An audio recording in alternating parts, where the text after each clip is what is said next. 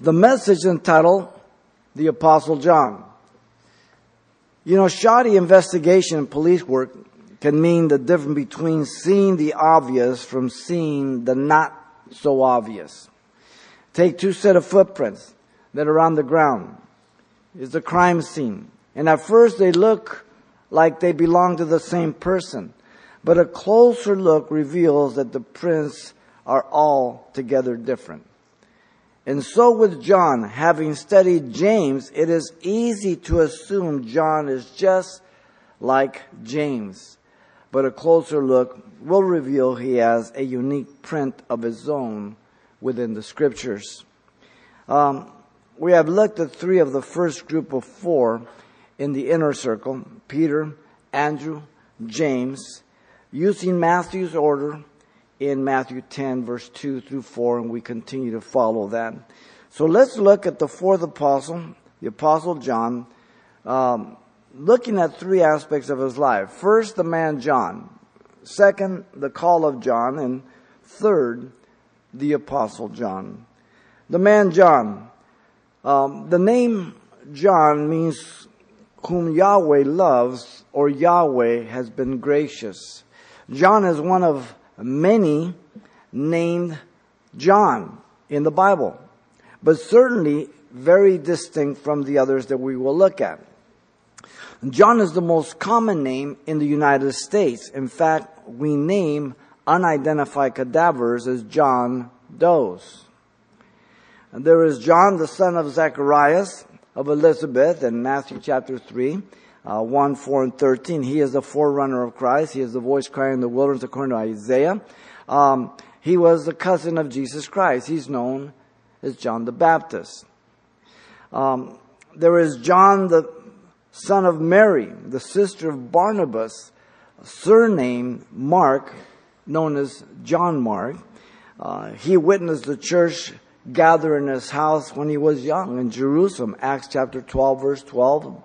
The angel let Peter out of prison, and Peter went there. He accompanied Barnabas and Saul to the first missionary journey, but he turned back for whatever reason. Maybe he was too young, fearful, I don't know. When they got to Perga in Pamphylia, he headed back. And that event in Acts 13:13 later became a subject of strong contention between Barnabas and Paul. In Acts 15:37 to 41, when they wanted to go back and do the second missionary journey to see how all the brethren they had reached in the first one were faring. There was a good thing about it and a negative thing about it. First of all, Paul was right. You don't want to take a chance on someone who's wimped out in the mission field. In the mission field, you're out there. You're not there for practice. And at the same time, Barnabas, because he's the uncle of John Mark, he takes a chance on him. Okay, the mission field doubled. Fine. But we shouldn't just ignore the problems that people can bring when they're not faithful to the Lord. And then we see also God's grace, but we don't just ignore those things. It's important to look at them. Now, he later became the subject of strong contention, as we said.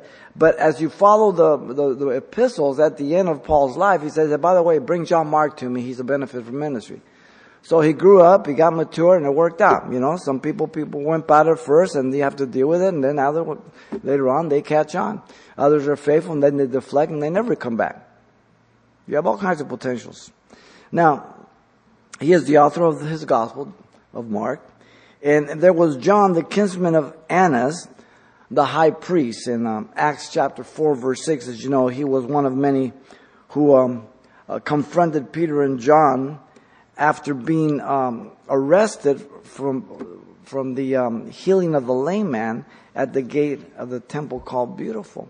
And so there was, as we've seen already studying the first three, John had inroads and connections with the high priestly family. He, along with others, wanted to know by what power or name they had done miraculous things to the Samaritans and stuff like that. And it was always the idea of this elitism by the leaders because they were the scholars, as we've seen, the scribes, Pharisees, so on and so forth. And but the book of Acts says, and they took notice that they had been with Jesus. All right? I would take a person that has been with Jesus, meaning born again, growing, developing, more than any seminary student. Now, I've gone to school in the world, and I've gone to school and seminary also. After God did the work, not before. I didn't go back to school to find out what God could do. I went back to learn. And I'm glad I did, because I realized how messed up they are. Okay? If churches were teaching the Word of God, there would be no need for seminaries. You will learn more here in 1 year than a seminary student 2 to 3 years will about the Bible in Fuller Cemetery or APU. I've been there. I'm not talking out of my head. All right? It's real simple. There's also John the Apostle, the son of Zebedee, that we are talking about now. He's also indicated in Mark 1:19, and he is the fourth of the first group of apostles. He is one of the 12 apostles chosen by Jesus for an entire night in prayer in Luke 6:12 through 13. So, I mean, this was not a light matter that Jesus took upon himself. He prayed all night. When's the last time you prayed all night about anything? Or I? Jesus did this stuff to show us that there's sometimes that we need to do this stuff because we need the wisdom of God and we need to wait upon God. And the being as a man, he depends on the Father to get the things done. And we have to do the same thing, ladies and gentlemen. But see, it's a lot easier to call up the church. Hey, can I talk to Pastor Xavier? Can I talk to Pastor Tony? I'm not saying that's wrong. I'm saying you have to wrestle with things in life to make sure you know it's you and God. Very, very important. The last thing we would ever want to do is be an impediment to your relationship with Jesus Christ.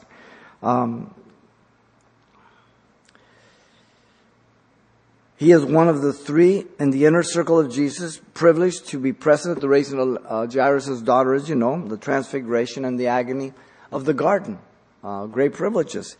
He is listed last in Matthew of the inner circle 4, third in Mark and Acts, and last in Luke. So the order changed a little bit, but again, that's why you compare them all. Now, let's look at the home of John. John was one of those two sons of Zebedee, the other being James, as we've seen. And John is often called the brother of James, reinforcing that he was probably the older of the two, and most likely indicating this very, very clearly as you look to Matthew, Mark, Luke, and even some of John. John, however, seems to have had the prominent place in the church at Jerusalem. In Acts, James is called the brother of John. John is called the pillar of the church, one of the pillars of the church, by Paul in Galatians 2:9. So again, the various things that are stated gives us an idea of their position, their influence, their importance, but never in competition. Okay? This is what happens, ladies and gentlemen, whether it be ministry, whether it be your job, whether it be your family, okay? I always use the illustration of music. You know, I grew up in the 60s. I love Motown. I mean, that's the way I go. You know what I mean? And the only group that understood that a group is a group was the Four Tops. Everybody else got a big hit and they wanted to go on their own. They got jacked up. As long as you understand your position, you don't get a fat head, you don't think you're better than someone else, everything works. The minute a husband thinks he's better than the wife, it doesn't work. The minute the wife thinks she's better, it doesn't work. The minute the kids think they're better, it doesn't work. There's the problem. What's the heart of it? The heart. Desperately wicked. Pride. Self-importance. Do you think these dirty dozen are any different? No way. No way. John's mother is believed to be Salome, the sister of Mary, the mother of Jesus, noted in our study in James, making them again cousins with Jesus, even as John the Baptist. in Matthew 15:40 and John 15:25. So it's interesting that you read all these years and you study, but if you don't look critically, you don't realize the family connection there is in all these individuals, brothers and family members, and God uses that many, many times. John was a fisherman along with his brother James in the family business of their father Zebedee, as you know, in Bethsaida of Galilee. And some of you were there in Israel with us, and we were there across the Sea of Galilee. And the family business was prosperous with several boats, as we've noted before. And also, John came from a well-to-do economic level. Mark 1:20. And John's mother Salome, the wife of Zebedee, along with other women, ministered of their substance to Jesus and the disciples. Matthew 27:55 and 56 and Mark 15:20 to 41 tells us. So as Jesus traveled, there was this group and company of people, and the ladies went along. They gave some of their money, and they did the chores and all that. You've got to read the Gospels. You got to look what's happening, okay? John's family was partners with Peter and Andrew, as we've learned. The business was not only prosperous, but had expanded from its inception, Luke 5:10. I'm sure they started with just one, and then it grew, and then they got servants, plural, and boats, plural. So it expanded. So we as Christians, now they're not Christians at this point, but we as Christians should be diligent in our work. There's nothing with getting ahead. What's wrong is making that the goal of your life at the expense of your relationship to Christ or your family. Is that clear? All right? The priority is the Lord, the family, your marriage, your children. You can make all the money you want, guys. If you lose your family, your relationship with the Lord, it means absolutely nothing. Okay? Very, very important. John's family was known by the high priest, as we said, and the reason being is he could enter into the courtyard, get Peter in there in John 18:15. And so we often have the picture of the apostles as being very poor. For the most part, but by our study we have seen and are seeing that per se that wasn't the case. Peter and Andrew, James and John, by the standards of that day, were a prosperous family business for themselves. If you have a construction company and you have 5 employees and you have a couple of trucks, you're doing pretty good. Better than the average person, right? It's the same thing. Matthew was a tax collector, therefore was of considerable wealth by the custom of extracting more than was due. Up to this point, we see that 5 of the 12 were not poor, as we perhaps have often been taught or thought. If we exclude Judas Iscariot, even though he stole from the treasure box, the word pilfering in the old King James, it means that 45.5% of the apostles up to this point had a fairly good economic level prior to being called to follow Jesus.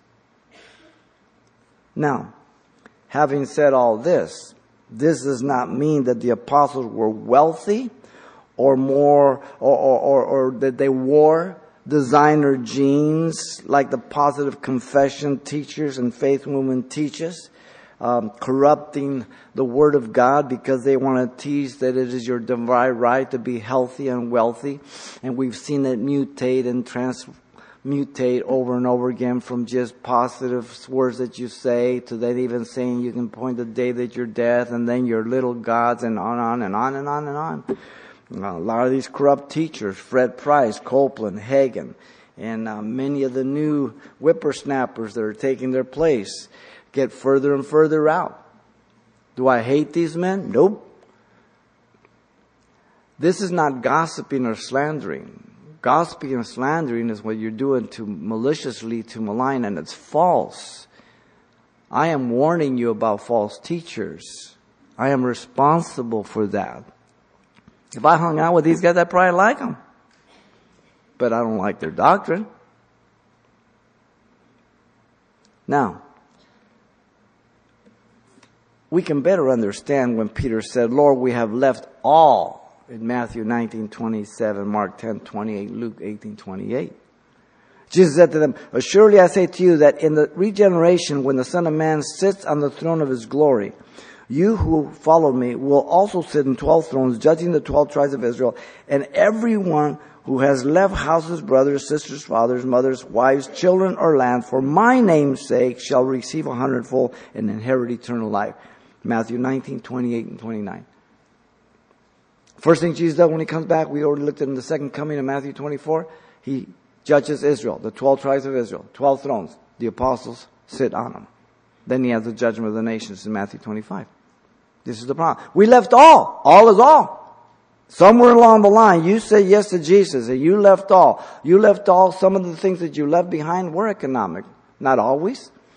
But you made a time, there was a time and a turn that you said, okay, I'm going to live for Jesus. It doesn't mean that you didn't work hard anymore. Doesn't mean you didn't pursue getting educated. Doesn't mean that you can't have certain goals, but they're not the priority of your life. And all of a sudden now your goal is the kingdom of God and his righteousness. Then everything's added onto you, right?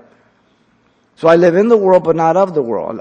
The boat belongs in the water, but when the water gets in the boat gets in trouble, right? All right? Many times Christians are accused of being, you guys have no goal, there's no nothing, you just want to get by. No. I want to be the best in everything that I do for Jesus. You understand? Okay? And I'm glad I grew up in the streets in the world, because you know what? Most people won't think they can shoot their mouth up and take advantage of Christians. You don't do it here. It doesn't happen.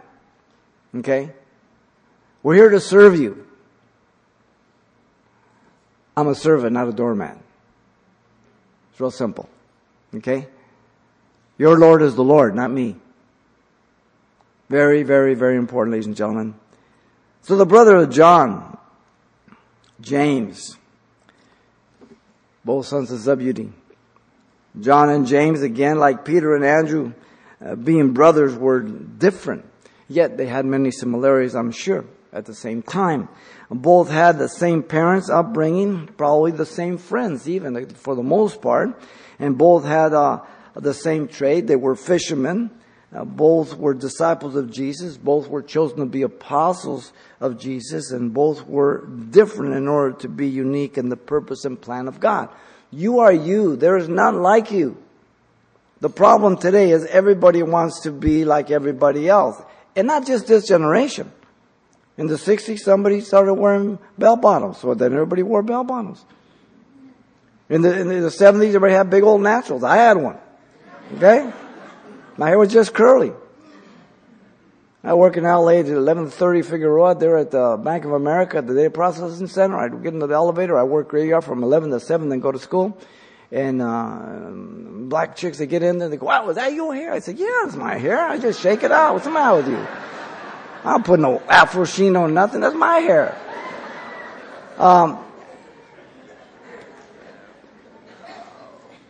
But you're unique.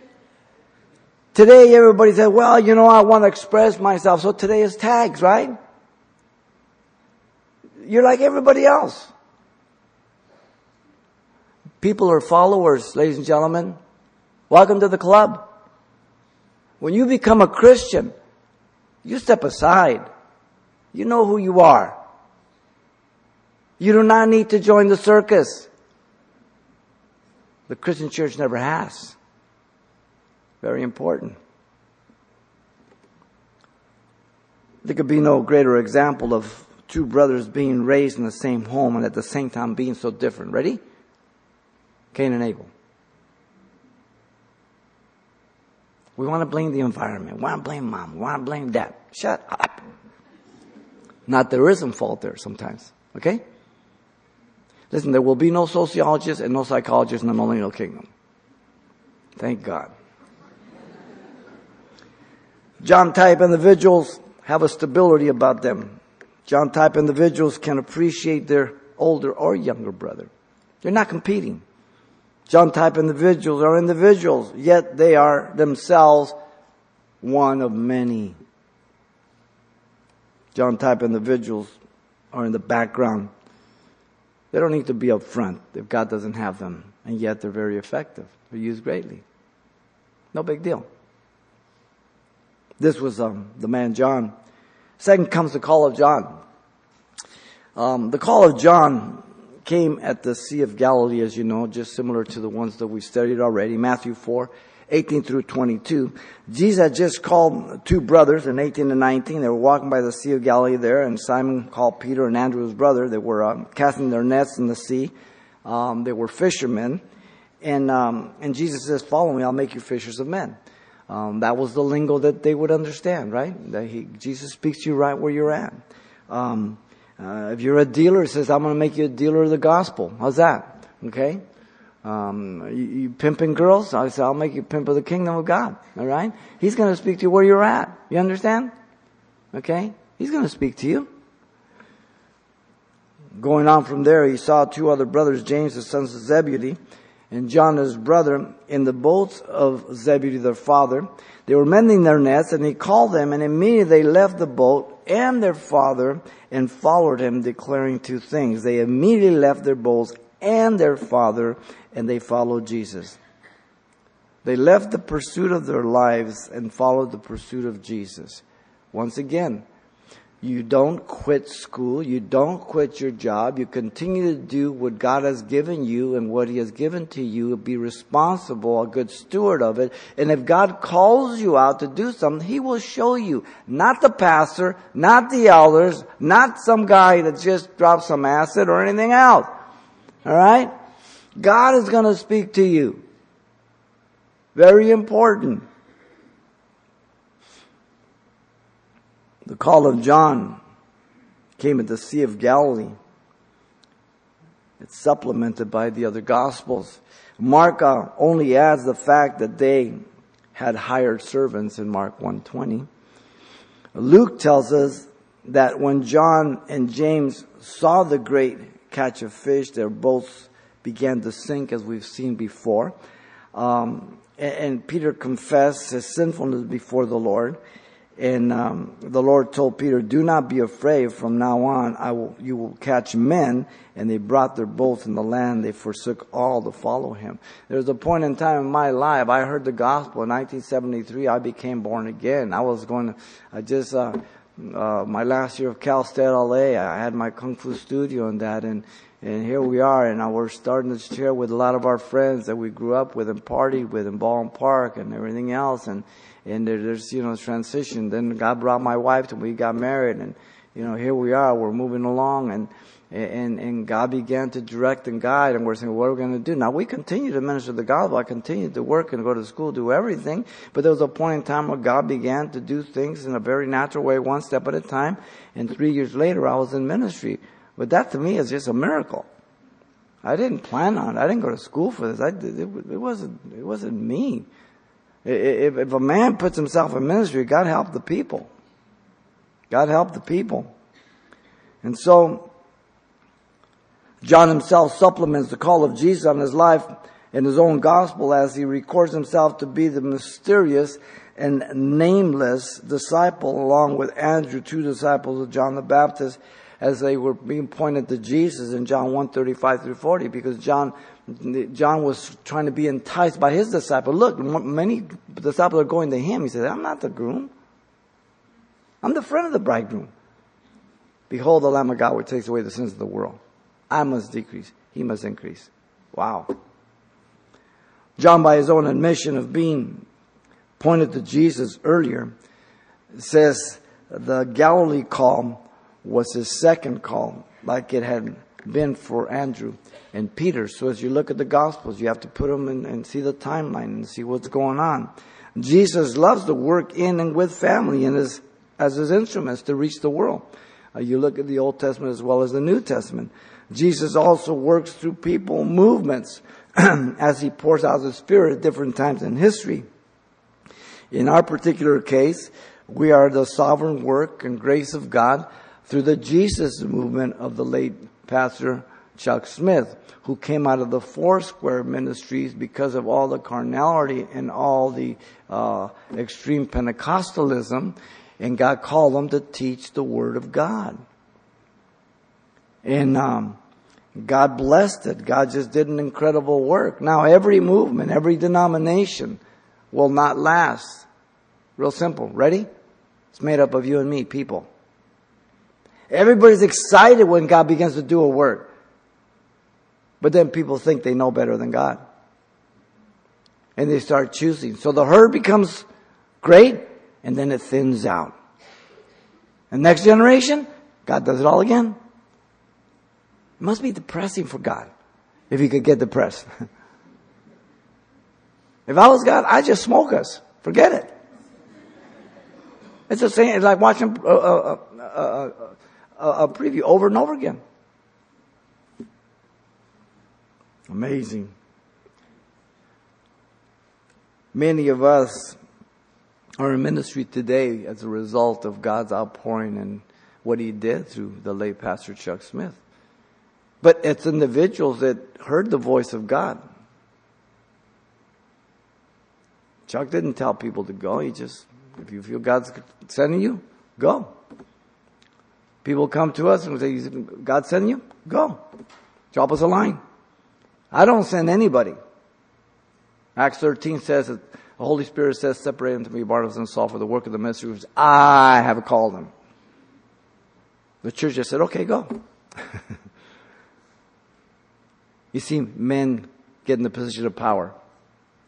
And they start thinking they know better than God. And they start building their kingdom. And they start lording over people. That does not exclude Calvary Chapels, by the way. Okay? I'm just a Christian that God's called. This is just a church of Jesus Christ. The name means nothing. Absolutely nothing. And so the call of John is like that of Andrew, Peter, and James, a call to internship and apprenticeship. How we doing? Are you growing, developing, maturing? The joy of the Lord with you in spite of the difficulties? Are you involved? You're getting sucked into all kinds of carnality, divisions, all kinds of different things. Alexander the Great was asked how he had conquered the world. He replied, by not delaying. Procrastination. Don't put out for tomorrow what you can do today. I try to be doing 2, 3, 4, 5 different things at the same time, so I can get things accomplished. If I take one thing at a time, I'll probably get a quarter of the things done in my life. I have plenty of time to sleep when I take my last breath. It's important. Do not delay. Procrastinate. The call of John was in the course of his daily profession, so often it is with you and I. Again, I was going to school and had my studio. I was working at Johnson Pump over there. Now on Lone Hill is a Chevy dealer. That used to be Johnson Pump. I worked cement. I ran computers. I was a high school teacher in terms of gymnastic coach and that. A lot of different things. Okay? But God had called me. He tuned my ear. I had to step out. There was a place where I had to step out. Jesus met them where they were at. I will make you fishers of men. Jesus accompanies the necessary gifts according to the measure of grace so that no one can boast and be lifted in pride. Romans 12:3 says. Here's the problem. We get so lifted with pride. All of a sudden God is doing a thing and we think we're doing it. Listen, you're not the source. You are the problem. You're not the source. You're not the solution. I am always the problem. And so are you. People through the years, man, again, remember, 45 years? People that were the greatest. And then you just confirm on something. Man, they will backbite you, slander you. If they could, they'd tar and feather you. In Jesus' name, of course. The call of God on man is never the problem. It's the lack of faithfulness, faithful contentment of the man. At times men call themselves out of their calling to do things that God never called them to do. What are they saying? They're saying this: God, I really deserve much more, and you really have shortchanged me, so I'm going to take a little sidestep here. I think I can do a better job. So they go from pastors to motivational speakers to promoters to beggars, and they build their kingdom. Wow.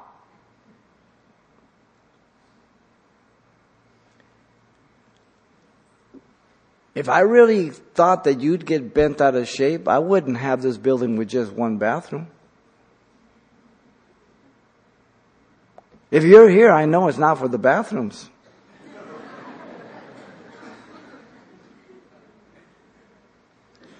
If you're here, I know it's not for the parking.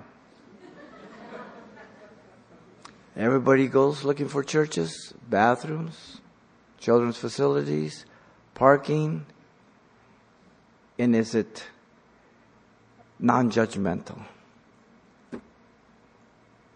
Welcome to the Church of Laodicea. Wow. Maybe I'm just getting old, but I don't think so.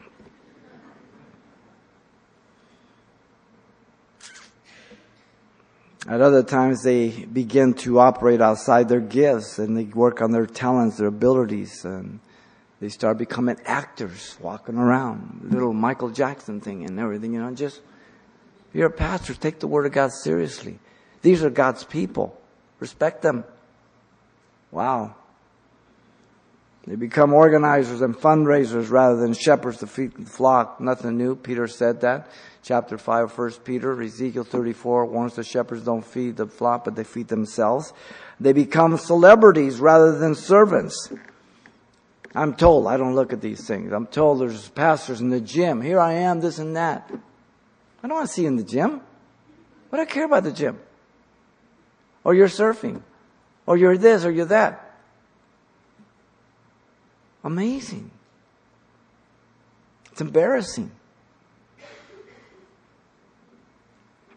They make the same mistake, bringing hurt to themselves as Uzziah, who offered incense to God when he wasn't supposed to. It was a priestly duty, so God struck him with leprosy in 2 Chronicles 26, 16 through 23. But he said, no, I'll do what I want. Then he had to be living in his own hired house as a leper while his son reigned. Wow. Amazing. Celebrities. They get empowered with their own might. It's a great mistake. A great mistake. This is what God will do. Listen to me carefully. With Uzziah or anybody else. God will judge you in one of two ways as a Christian. He will let you fall under the consequences and humble you. Or, if He knows your heart, He'll give you over to where you're pursuing and it will destroy you. One of the two. You get to choose. Wow. The call of God, though it sees potential, it's not due to the potential in the man, but God's grace and sovereignty. Again, you're not the source. God is indebted to no person. God is dependent on no person. God is able to use any person. Paul put it this way: oh, the depths, the riches, both of the wisdom and knowledge of God, how unsearchable are His judgments and His ways past finding out. For who has known the mind of the Lord? Or who has become His counselor? Or who has first given to Him that it should be repaid Him? For of Him and through Him and to Him are all things, to whom be glory forever and ever. Amen. Romans 11:33-36. Did you get that? Don't touch God's glory. Stay completely away from it. His holiness, wrap your arms around it. To complete opposite things. Very, very important. And so this was the call of John. Third, it leaves us and last with John the Apostle. John, like James, was a strong, aggressive, and zealous individual, but the lesser of the two. Jesus, remember, had given them the title of sons of thunder in Mark 3:17. Mark alone gives them this particular characteristics, and I don't think it was because they were flower children or pacifists. Once again, as I said earlier with James, you didn't mess with these guys. When they're usually together, and when they walked down Galilee, if they were coming straight down the side of the street, you probably went on the other side.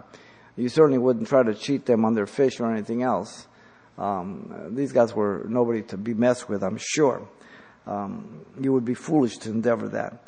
Jesus one day, as he was as we pointed out, was rejected by the Samaritans in Luke 9:51 through 56, because Jesus was headed towards Jerusalem. And in 51 through 53, James and John, they saw the reaction of the Samaritans, that they didn't receive Jesus for that very fact that he was headed towards Jerusalem. And in 54 it said, when the disciples James and John saw it, they said, Lord, do you want us to command fire to come down from heaven and consume them just as Elijah did?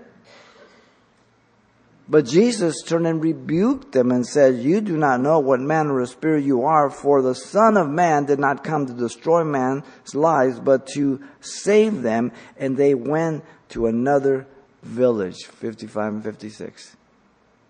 In other words, John and his brother James thought they were of the spirit of Elijah.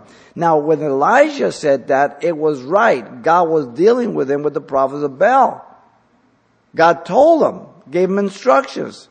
So you cannot duplicate another person's ministry. You have to duplicate and do what God has called you to do. Not imitate somebody else. John and his brother were naturally yielding to their carnal flesh, confusing it with spiritual zeal. John and his brother were impatient in their spirits and intolerant in their thinking. And sometimes Christians, as well as ministers or elders, they do things out of the flesh, carnal, and they attribute it to the Spirit. Some people are headstrong, they're pushy, and they say, God has called me to this ministry, you got to let me in. Go away.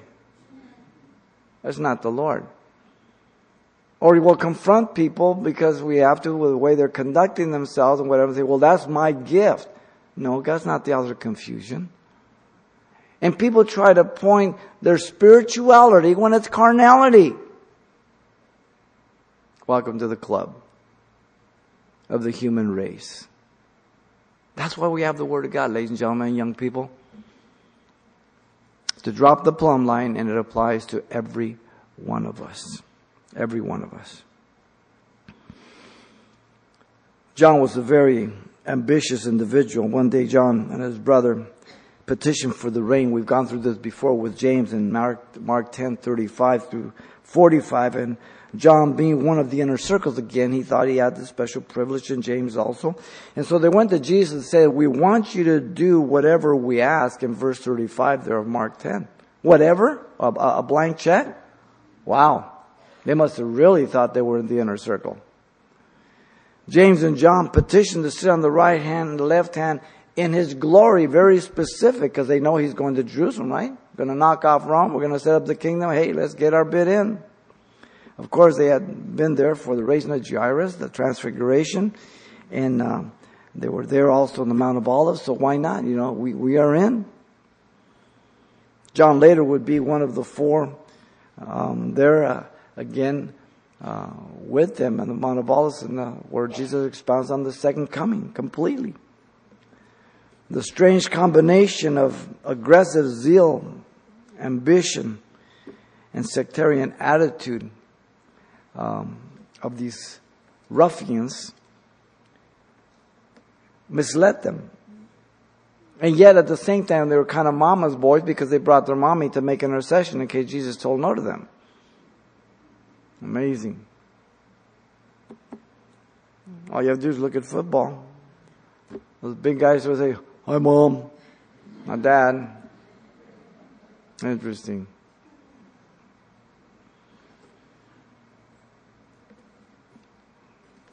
I wonder if they didn't get some of these traits from their mom.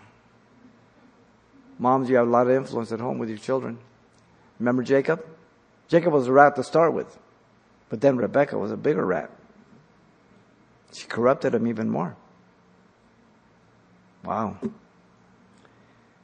Jesus, knowing their motive for personal benefit, asked if they knew what they were asking, and if they were able to drink of the cup and the baptism that he was about to be baptized with. And without hesitation, in verse 38 and 39, they said, oh yeah, we're able to. Wow.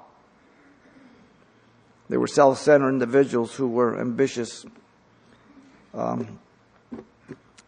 But their ambition was to be great, thinking of themselves, because they believed they were greater than the other 10. You know the favorite conversation through the ministry, right? The first 3.5 years is, who's the greatest in the kingdom, right? Well, that conversation still goes on among Christians and pastors. Hasn't ceased. Jesus, when he prophesied about how John and his brother James would partake of the sufferings of Christ and drink of the cup, they didn't realize he was prophesying. Remember, John and James thought Jesus was going to Jerusalem. So all they had was, man, we're going to rule. And when the 10 heard it, they were indignant. They were ticked off. Why? Because the 2 beat the 10 to it again. All 12 of them had the same thing in mind. Always, who is the greatest in the kingdom? Ambitious, presumptuous, self-centered. The dirty dozen. This is all before Pentecost, prior to the resurrection. So John was very ambitious as a person, wanting to be great, and had a strong, aggressive personality to go for things, not considering the damage it would cause. And this is the thing with people that are capable and able and pushy and everything. Because of the culture we live in, it's all about you. Me, me, me. I love myself. Really. And this whole self-esteem from the 70s on has turned into just nauseous vomit about the personality of people. There's no heroes. There's no humility. There's all there is thugs and corrupt people. We're in a terrible time in our history, ladies and gentlemen, and if you don't see it, you will not be able to escape the corruption of it. Very important. Now, John, being a very strong, aggressive, zealous, ambitious person, likewise, as he gave his life to Christ after Pentecost, he became a great instrument of God. John one day told Jesus, "Teacher, we saw one casting out demons in your name, and we forbade him because he followed us not," in Mark 9:38 and Luke 9:49. And Jesus told him, "Do not forbid him, for no one who works a miracle in my name can soon afterwards speak evil of me, for he who is not against me is on our side." Mark 9:39 and 40. So now, when we speak against someone, we're exposing them for false doctrine. Not that we have anything against them personally, okay? But if they're preaching the gospel and they're not teaching heresy, then so be it. No big deal. John leaned forward in towards intolerance and exclusiveness and sectarianism, as we've seen. And again, he yielded to the Lord's transformation after Pentecost. He could have said no, because God doesn't force you, right? John could have continued to be the person before Pentecost, or after Pentecost decide to yield to the power of the Spirit of God. It's a choice, ladies and gentlemen. John, in his selfish ambition, saw the secret of greatness, not in serving, but in being served by others till Pentecost. Then he realized the greatness is in serving, not in being served. That's a lesson you and I have to learn every day of our lives. Pastors more so. More so. John and Peter were the instruments to heal the lame man at the gate called Beautiful, as you know in Acts 3:1. "Silver and gold have I none, such as I have give I thee. In the name of Jesus Christ, rise up and walk." Everybody wanted to give them credit. What are you guys looking at us as if it's from our part? If this man stands whole by the faith in Jesus Christ. Wow. That's good. John and Peter went down to Samaria to confirm the report that they had received the gospel. They laid hands on them. The baptism of the Holy Spirit fell upon them in Acts 8. They were just instruments. They were just people behind the scenes, not wanting the attention. John, in his exclusiveness, saw that there was room for the Gentiles to be included in the church, apart from the law, and witnessed the grace of God over the Gentiles at the first church council, giving Paul and Barnabas the right hand of fellowship, along with Peter and James, the Lord's brother, all being pillars of the church. Acts 15 and Galatians 2:9.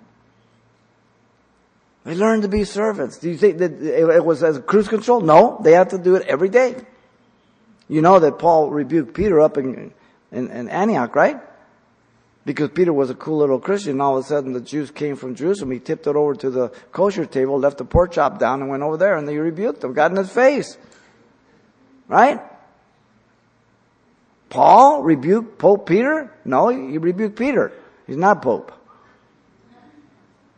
If Peter was the first Pope, he had to be at least 350 years old. Because Constantine corrupted the church in 312. And Christianized the whole Roman world. By force, by the way.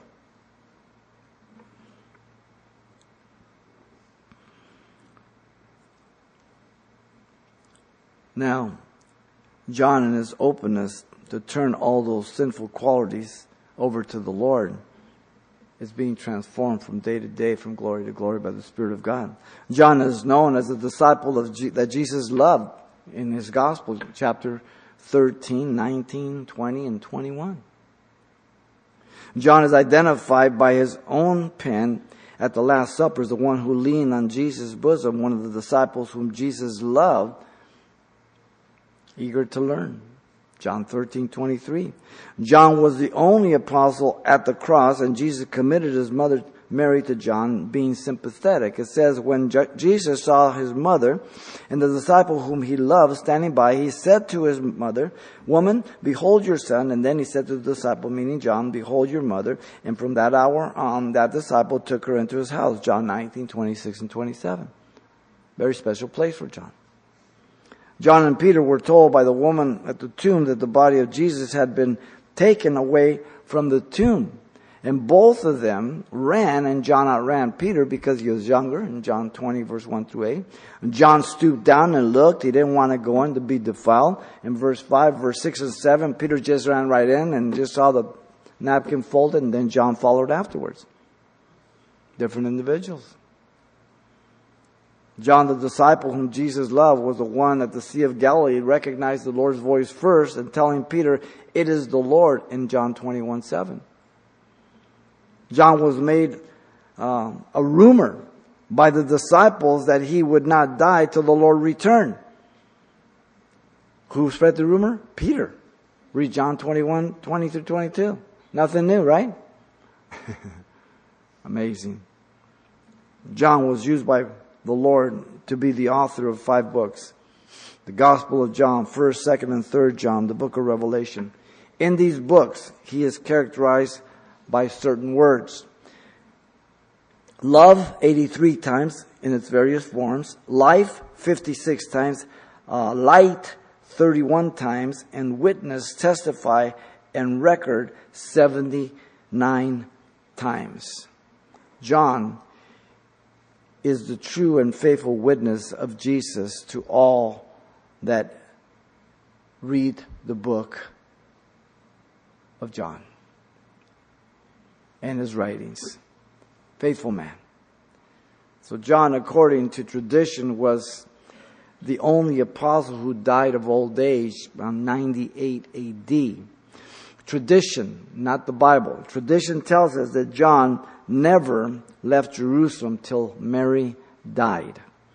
John, according to one of the church fathers, in the first 300 years, the church fathers were right on. Now the Gnostics were going on already from Alexandria, but the church fathers were faithful to the Word of God. It's after 300 things started going bad, real bad. They were already going bad with the Gnostics, but I'm talking about those who call themselves church fathers, okay? After 300, the church fathers come from the Catholic Church. A whole different thing, okay? So tradition tells us that John never left Jerusalem till Mary died. And John, according to Tertullian, went to Rome, was plunged unhurt into boiling oil, and then exiled to the island of Patmos. John, in his old age, was the pastor of Ephesus, as we know. After years of leadership in Jerusalem, where he is said to have written the 5 books.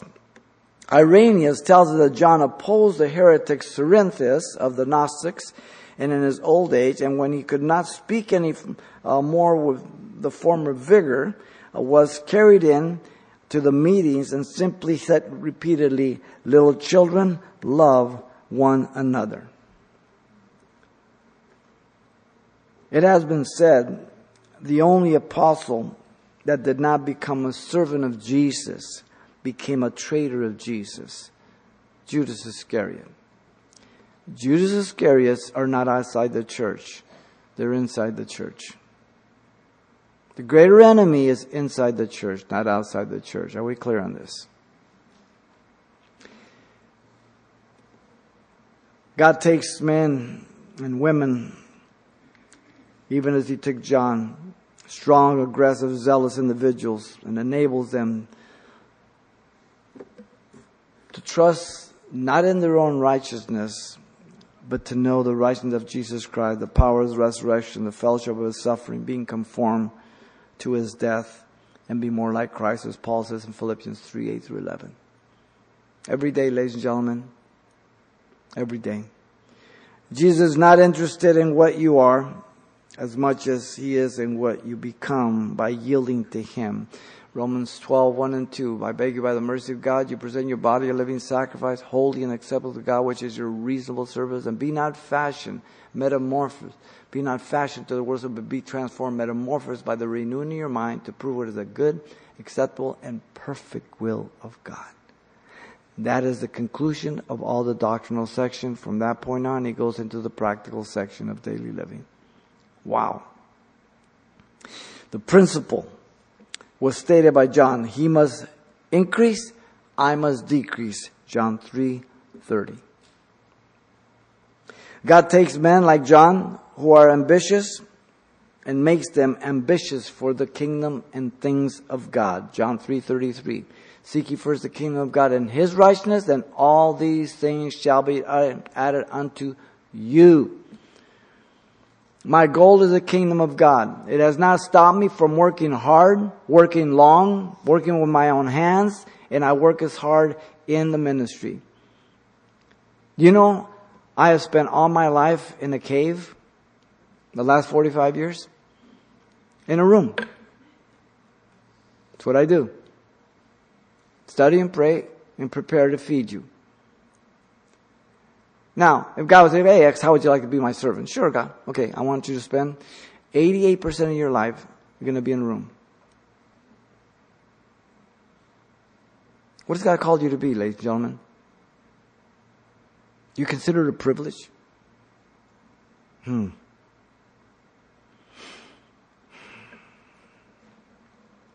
was a good listener. Seems to be better than the others.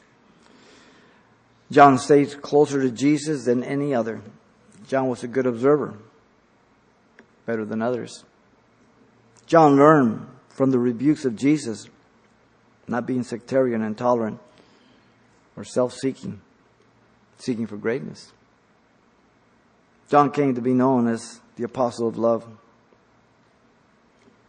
John lived longer than any other. He was used tremendously.